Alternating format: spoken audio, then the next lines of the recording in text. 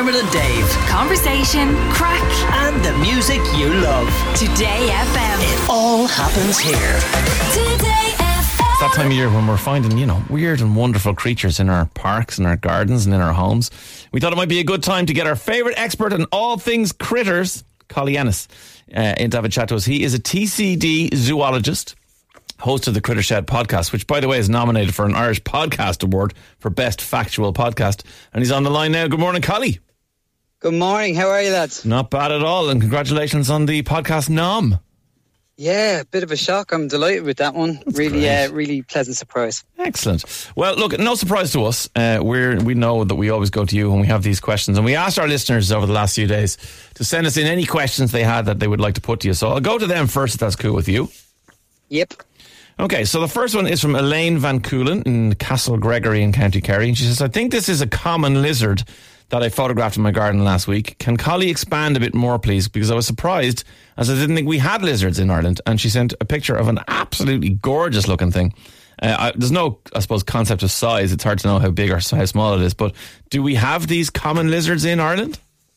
We do. We have one species of lizard in Ireland. We're very lucky when it comes to herpafauna, which is the cold-blooded creatures. So we have one lizard, one toad, one frog and one newt. So it's pretty easy for a person like me. Like if you're in Australia or something like that, you'd have millions to understand. And well, not literally millions, but a lot more than what we have over here. But yeah, we have one common lizard, and that is the picture she sent in. All right, because they are widespread throughout the country, everything from our bogs to our hillsides and mountains, and they also love the coastal areas. So quite widespread. Hard to spot. Good camouflage. Very cryptic is what we call it, because they do a thing called mosaic basking. And that basically means that instead of sitting out in a rock like a big iguana, they'll kind of go in under grass or under a bush and catch the rays of the sun coming through the vegetation. Okay. That stops them getting picked off by kestrels and foxes and cats and gives them a chance to get away. So that's why they're quite hard to spot. But they are widespread throughout the country, and a really beautiful little creature. I call them the Irish dragons. I think they're lovely. And about what size are we talking, Collie? About the size of your index finger, if you put it that way. Okay. The tails on the males get a lot longer than the females, and the males are a lot slenderer. The females at this time of year are starting to get very rotund and starting to drop their young. They're very interesting in the fact that, unlike lizards on the continent that you'd see when you go for your coffee in Italy when you're out, or in Spain, you'll see them on the walls there. They're very similar to them, but those lizards on the continent will lay eggs. Irish viviparous lizard, or common lizard, is called viviparous because that's Latin for live bearing. So what our Irish lizards do is they'll retain the eggs inside the mammy lizard, and she'll bask in the sun and basically cook them herself. No way. She'll keep them warm, and she'll have live babies, up to 7 in a litter, and they'll be ready to rock as soon as they come out for her. So really interesting. Yeah, I didn't know any lizard did that. That's amazing. And should we feel sorry for the common lizard in the sense that, as you mentioned, Australia, like the continent, like all of these other lizards are sitting there in 10,000 degrees and they're absolutely loving it, and there are millions of different coloured ones, whatever, and we have the one type is going, I can possibly get a few sun rays in through the bush later on. Well, look, come here. We're on the edge of their range, westerly range. They go right the way across Eurasia and Europe into almost over to Japan. Okay. But they also go up into Siberia. So we're not the worst place. No, definitely not. We're kind of fair to Midland. So they're doing okay over here. They're a really unique reptile, and the fact that they've adapted really, really well to these kind of harsher conditions for lizards, for cold-blooded animals, and they do a great job of it over here. Fiona in Mayo sent a picture again. It looks like the same thing, but she did say that this one was about 9 centimetres in length, so that would have been one of the slender males, I presume you're talking about, with the long tail. Yeah, exactly, yeah. And the tails can get quite long. They actually have a great trick with their tails that they can throw them. So if your cat was to corner one, or a bird of prey was to corner one, they'll actually physically throw their tail off, and the tail will jump around while the lizard freezes. The tail has a nerve in it that bounces it around. So the predator goes, oh my God, there it is, and gets very excited by that. And then the lizard legs it off and survives for another day. That's amazing. I thought that was if it was attacked by the tail, it would pull off. I didn't realise they could actually throw it themselves. They can if they're really stressed. It's a last resort. Exactly, and if they do it towards the end of the summer, it's still kind of a death sentence, because if a lizard's tail in Ireland is basically its refrigerator. Okay. It's storing up fat in there to survive the lean winter months, because they'll dig down into roots and under logs to survive the winter and live off those fat reserves. So, as a researcher into lizards, we tend not to handle them around this time of year, because in case they throw their tails, it might be bad news for the winter. Okay, here's an interesting one from Sinead. She says, lads, could you ask Collie something from me? My 9-year-old is really into spiders. She wants to get one as a pet. Is it worthwhile? Are they dangerous? What's the care like with them? I don't want to disappoint her, but I'm also worried about it being a bad experience for her and for the family too, says Sinead. And I know there's lots of people like our Maria who is now running away and turning off the radio because they just can't imagine the idea of having a spider as a pet. But what do you think? Is that an option for Sinead's daughter? Right, so she's a 9-year-old girl, and when I was a 9-year-old boy, I had pet spiders. Now, I wasn't allowed to have tarantulas at the time because, even though I really wanted one, because my mother would have been parachuting out the top of the window. Right, okay. But, so a compromise and a nice way of getting into spiders is our beautiful European giant house spiders we have living in our houses. Oh. And if you were to catch one of them running across the floor, or if you're out your back garden or in your shed, you're going to see these mad kind of hammock-like webs. And you'll see the spider in the corner, one of them. And if you can catch that and put it in a nice jam jar or something larger than that with a bit of wood, that's a brilliant starter pet for any kid who's into bugs or arachnids, because they're quite happy to live there for the rest of their lives if you just drop in some wood lice into them. I was just about to say, you got to feed them, obviously, so wood lice is an option. Yeah, and a little spray of water. But that's genuinely how I got started. That and tadpoles and stuff like that. And it's a brilliant thing to get your kids interested in doing, because it gets them out of the fear of the wild. It shows them how fascinating these creatures can be. It gives them a fascination with nature.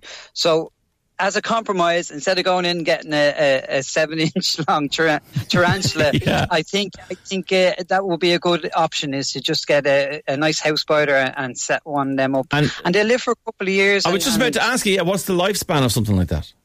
Well, if it's a female, she'll live a couple of years. If it's a male, they'll only live for a season. But still, they're not in short supply. Yeah, and okay. They don't need that timber. So if a disaster happens, you can always replace one with the other. And just, you mentioned tarantulas, or as one day we interviewed the Rubber Bandits, Blind Boy referred to them as a tarantula.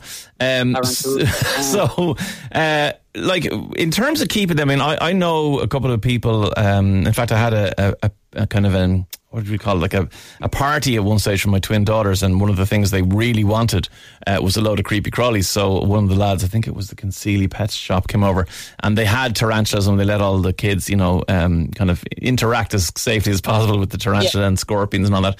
But in terms of keeping one yourself, I mean, they're obviously big and they're, inverted commas, scary, but what are they like to have as pets? So tarantulas as pets are as varied as dogs are. Gotcha. It's to break it down to that. So you'll have your chinchillas and you'll have your Doberman pincers. Right. You know what I mean? You'll have, and that's the spectrum you have with tarantulas. Some of them are quite docile and they just kind of tolerate people very well.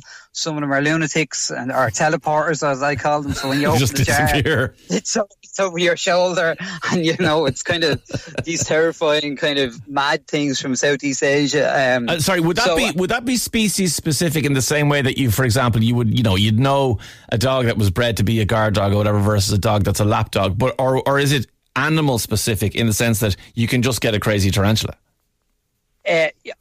You'll say species specific for general behaviours, but within those spectrums, you can also get one that won't be, supposedly nice, but could just be a nut bar. Yeah. And we've all seen that, you know what I mean? That Jack Russell that thinks it's a Rottweiler kind of thing. Yeah, totally. So, and that's the way it is with tarantulas as well. But generally, a nice starter tarantula is like a Chilean rose or a Mexican red knee. They're very common. You see them in pet shops. Beautiful display animals. Tarantulas are fantastic because most of the ones that you see common in the pet trade are borers. So they'll find a hole as a young spider. They'll dig it out as they get bigger. And they basically stay there in the wild for most of their life. So they're very, very happy. It's very ethical to keep them in correct conditions like that, especially you want to get captive bred ones. You don't want them taken out of the wild. And there's loads of people breeding them, including myself. So, they're a great pet, long-lived, fascinating. But it's worth remembering if you have younger kids, they're not pets that you'll hug and squeeze. No. Not like you would with a hamster or a rabbit or something like that, which if you're more interaction and kind of having a relationship with them, a mammal would be the way to go. Okay. Spiders are very much kind of do their own thing. Okay, let's fly through as many as we can because we're running out of time. Somebody says, I want a job like Collie. Yeah, well, I'm sure Collie will tell you how you just got to go to work and got to become a zoologist. There is that. This is interesting. John in Dublin says, we have a small pond in our back garden. I've noticed some frogs in there. I don't mind them being there, but is there anything I should do to protect or mind them, or do I leave them up to nature? So if you have a pond in your garden with frogs, and that's brilliant for starters, fair play to you, and that's a great result.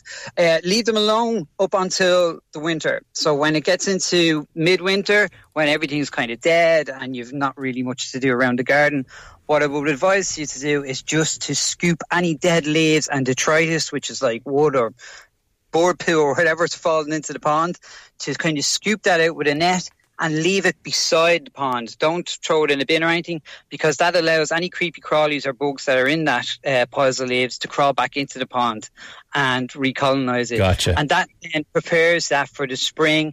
It's basically a winter haircut for the pond. It prepares it then for the spring. The frogs will later spawn, and you won't get the stagnant water that you would if you let that rotten material lay there. But apart from that, frogs will look after themselves, so fair play. And last one, can you settle it about with myself and my fella, says a text.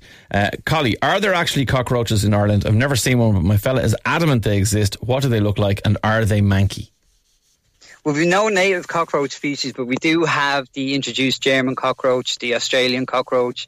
So it's stereotypical ones you'd see on movies and TV, the pet species. They're the ones that show up, and they come in on goods and various bits of fruit and whatnot.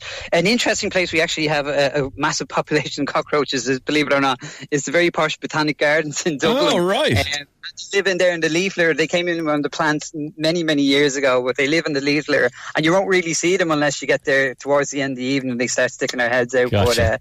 Yeah, we do have cockroaches in Ireland, not out in the open, and fairly unusual to get them in your house, but they are around. Okay. Collie Ennis, we could talk to you all day, but we have to call it there. Thank you so much. Best of luck in the podcast awards. Collie is a zoologist in Trinity, and you can also find him on the Critter Shed podcast, soon to be award-winning Critter Shed podcast. Thanks, Collie. Talk to you soon. See you. All the best. Dermot and Dave. Weekdays from 9 a.m. Today